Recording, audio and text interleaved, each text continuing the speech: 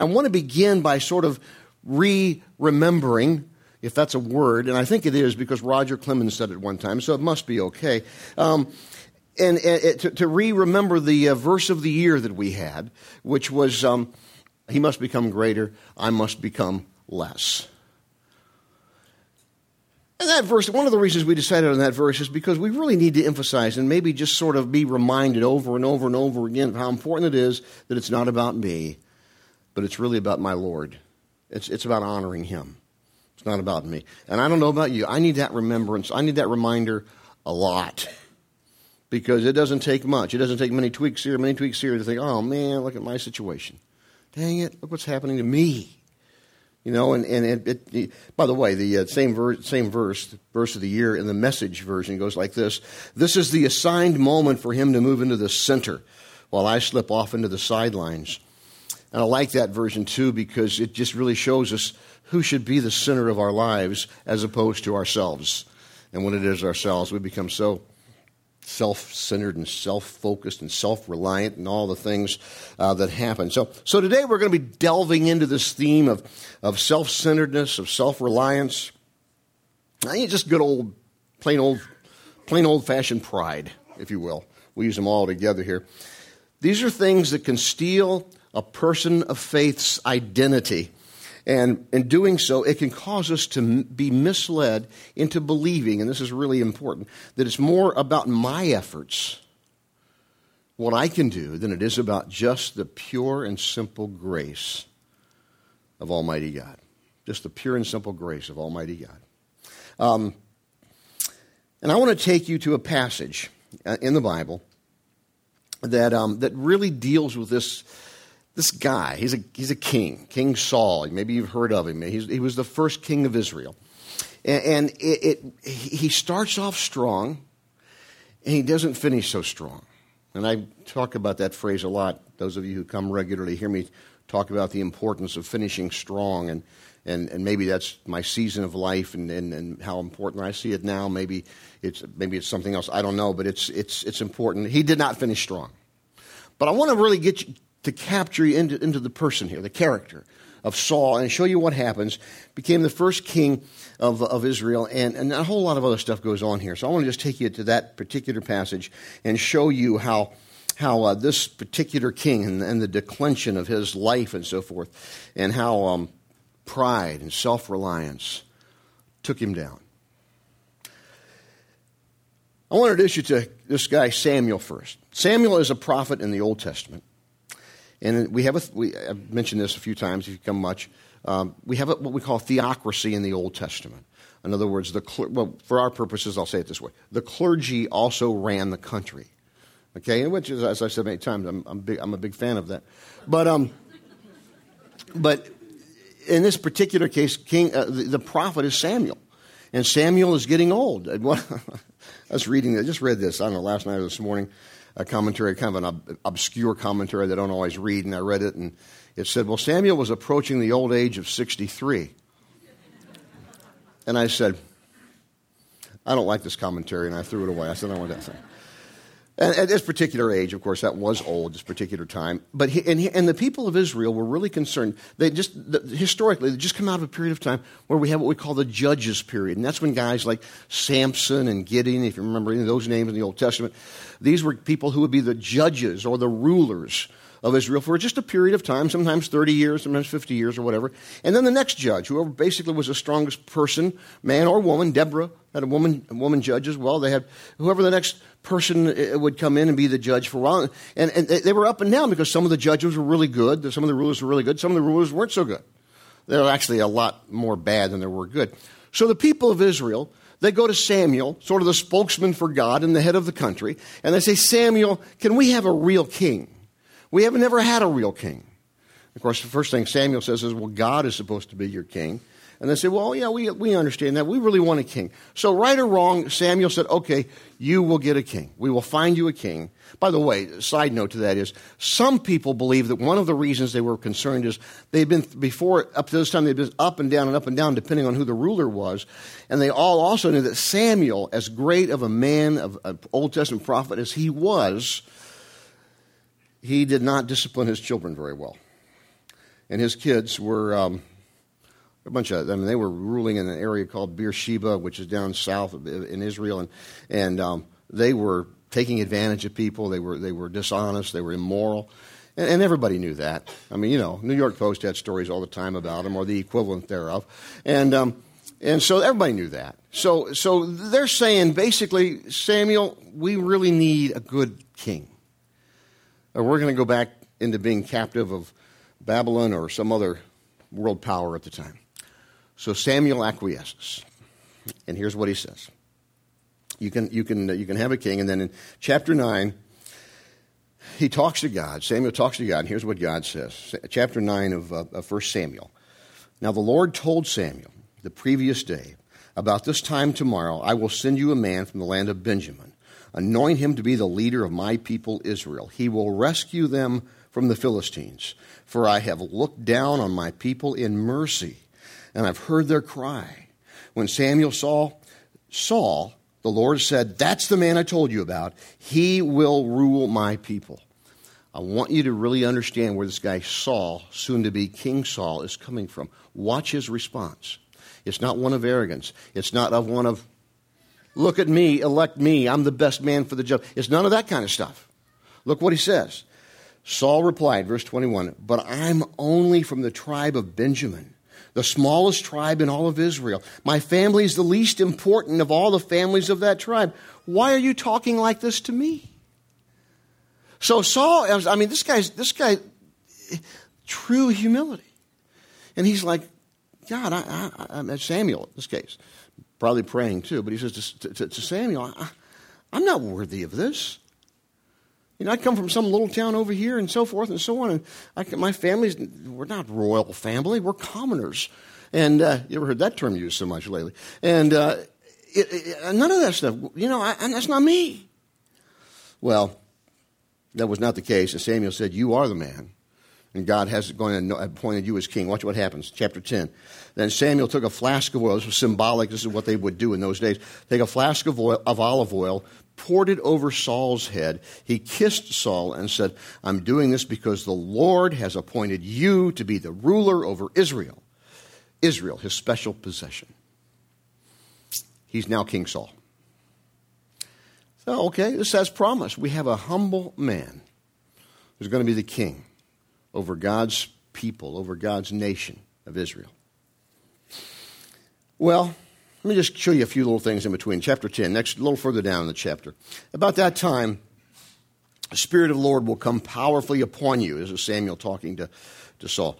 It will come powerfully upon you, and you will prophesy with them, the prophets. You will be changed, watch this, you will be changed into a different person. After these signs take place, do what must be done, for God is with you. Then go down to Gilgal. This is important. Listen carefully here. Then go down to Gilgal, town nearby. Ahead of me, I will join you there to sacrifice burnt offerings and peace offerings. You must wait for 7 days until I arrive and give you further instructions. They're going to have a worship service because there's going to be a big battle after that against the Philistines, the one of the most common enemies of Israel of that time. So that's what's happening. He says, you're going to be a different person. This is going to, because of what God has done for you. So keep in mind what's going on here. We got this humble man. I don't deserve this. I don't deserve this. I don't deserve this. We have this humble man going on. He's here, making it happen. And all of a sudden, then he's like, okay, I'm king, and God's blessing him, and man, it's just really great. Now, watch what happens. There's a battle. I'm not going to read this to you. There's a battle. They win. They're getting ready for this next big battle that they're really concerned with these Philistines who continually tried to kind of like, I'll stay away from names of today, but their desire is basically to drive Israel into the sea. They want to annihilate Israel, Philistines. So that's the next big battle. King Saul's worried. Here we go. So, chapter 10, verse 6. Verse 9 now. So as Saul turned and started to leave, God gave him a new heart. All Samuel's signs were fulfilled that day. When Saul and his servant arrived at Gibeah, they saw a group of prophets coming toward them. Then the Spirit of the Lord, and what's this? The Spirit of the Lord came powerfully upon Saul. The plot thickens. This guy is the real deal, folks. The Spirit of God is on him. He's being blessed. Okay, now watch what happens. Verse 7. It's verse 7 of chapter 13. Skip down a few chapters. Getting ready for this big battle. Remember what he said earlier? Wait on me at Gilgal. Wait for 7 days, and then we'll have the worship service. Now, let me stop and interject something here. It's very difficult to recognize this in our economy, but the prophet was the only one that can conduct a worship service of sacrifice at this particular time. It's not like, well, Rich didn't show up and somebody else isn't here. I'll give up and give the message today. Somebody needs to. We're not talking something like that. We're talking a huge deal. In that economy, you just don't do that. If it's Samuel or nobody.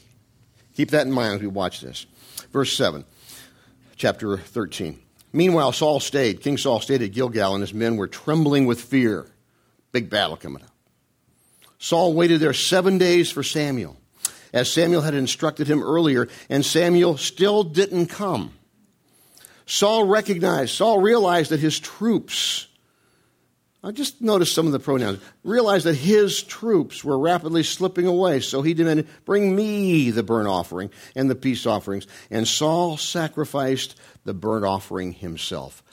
It is hard, I will repeat this, it's hard to communicate to you how bad that was. Let me try. This doesn't hold up, and I realize it doesn't hold up in every way, but let me just give you a modern day example of how this could be perceived. Some of you are old enough to remember the day Ronald Reagan got shot.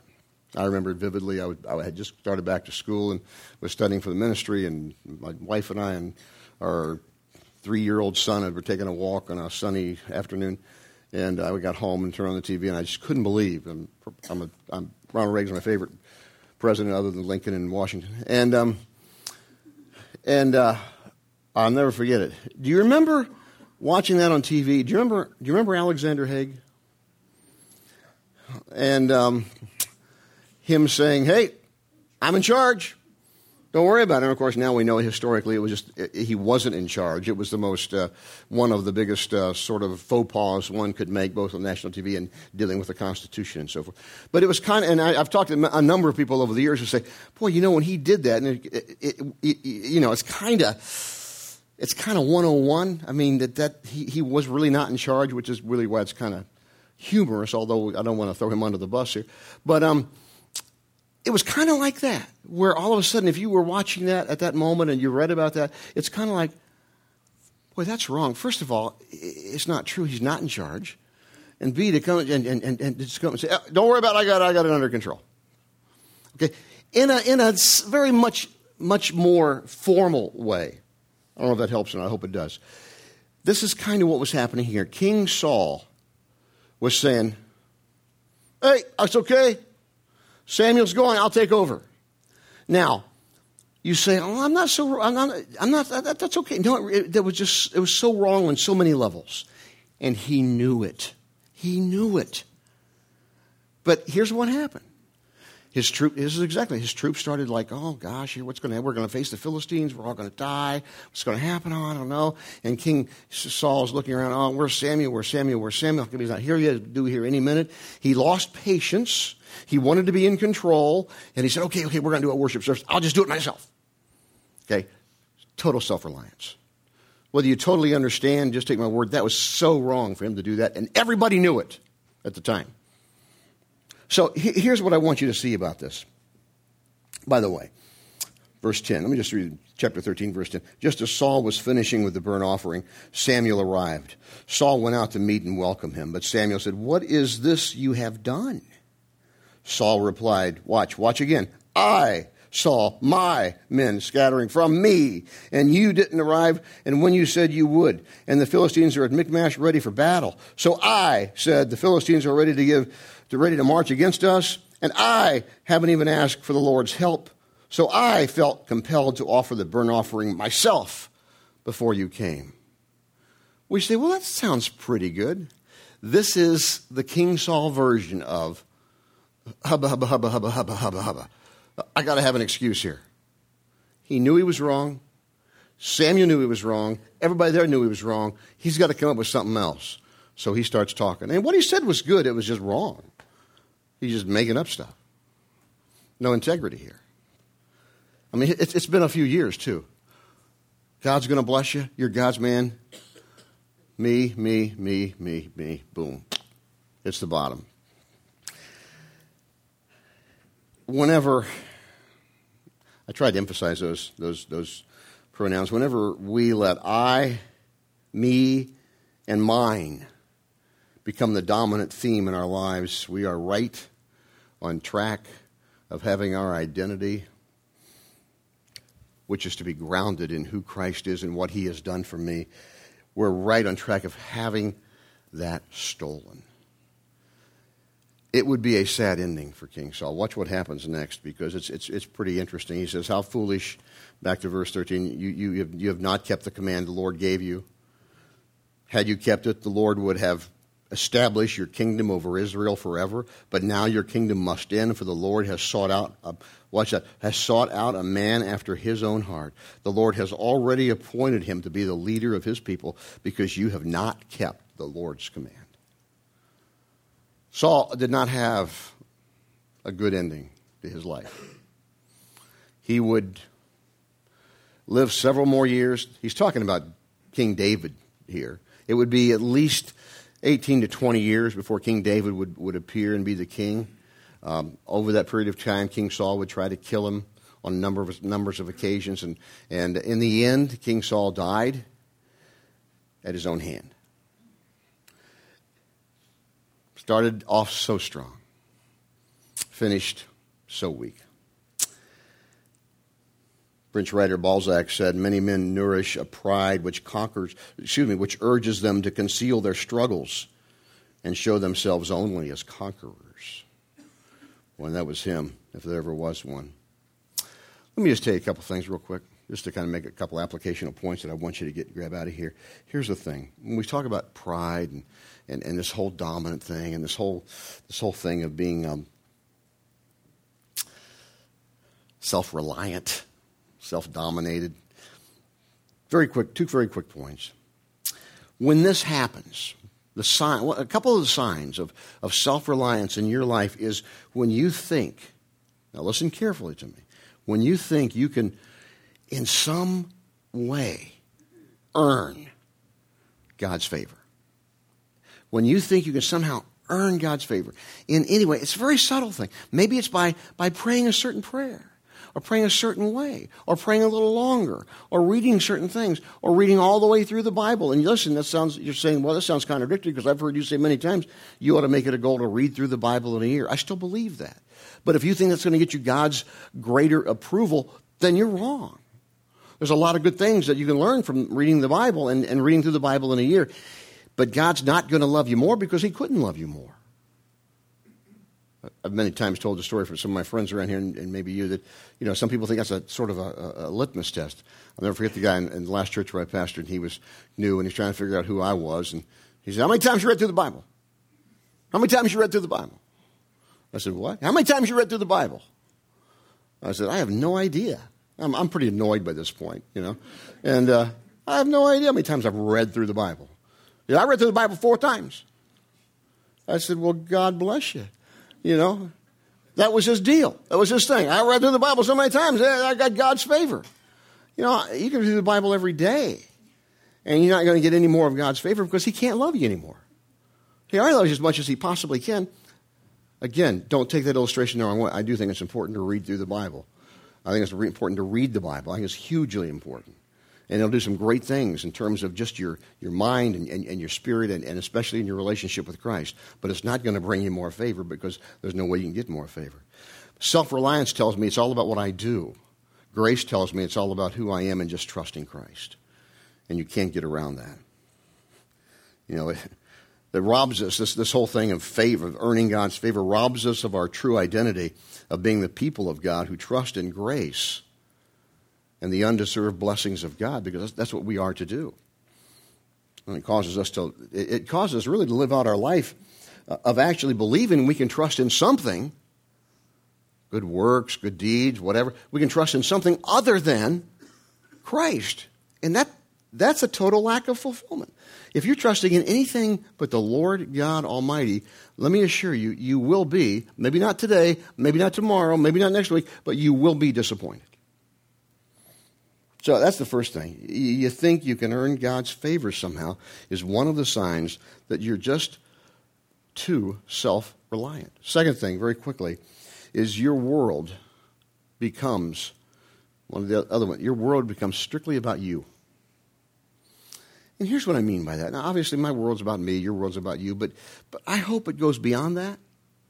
I hope that you have, this is going to sound really weird, I hope you have some angst in your life that's not just about you and yours, but it's about others.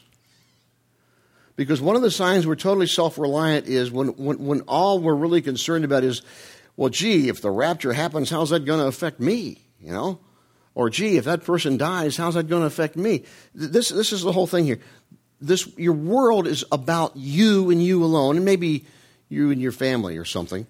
When we are one of the signs of this total self-reliance, it causes us, and that's part of the deal. It steals our identity because it deceitfully causes us to think we're the basic sum total of the whole universe. Then causes us to be centered on ourselves, our broken, petty, fault-finding selves, which once again bring us nothing but emptiness, vanity, and a bunch of other side effects that are all negative, that are the result of self-reliance. The Bible makes it very clear for us. Let me close with this last verse in the Bible. He has shown all you people what is good. What does the Lord require of you?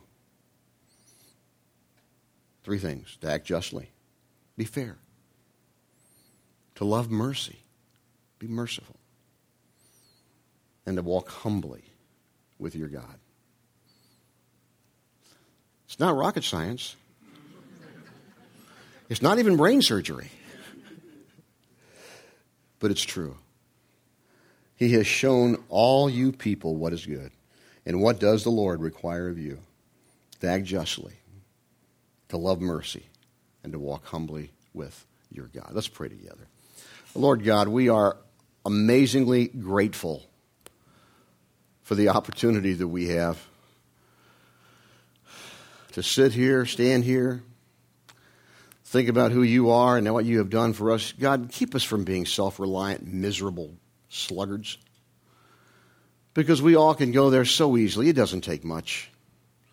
We can all start that. We talk about King Solomon. We can all start that road south so quick.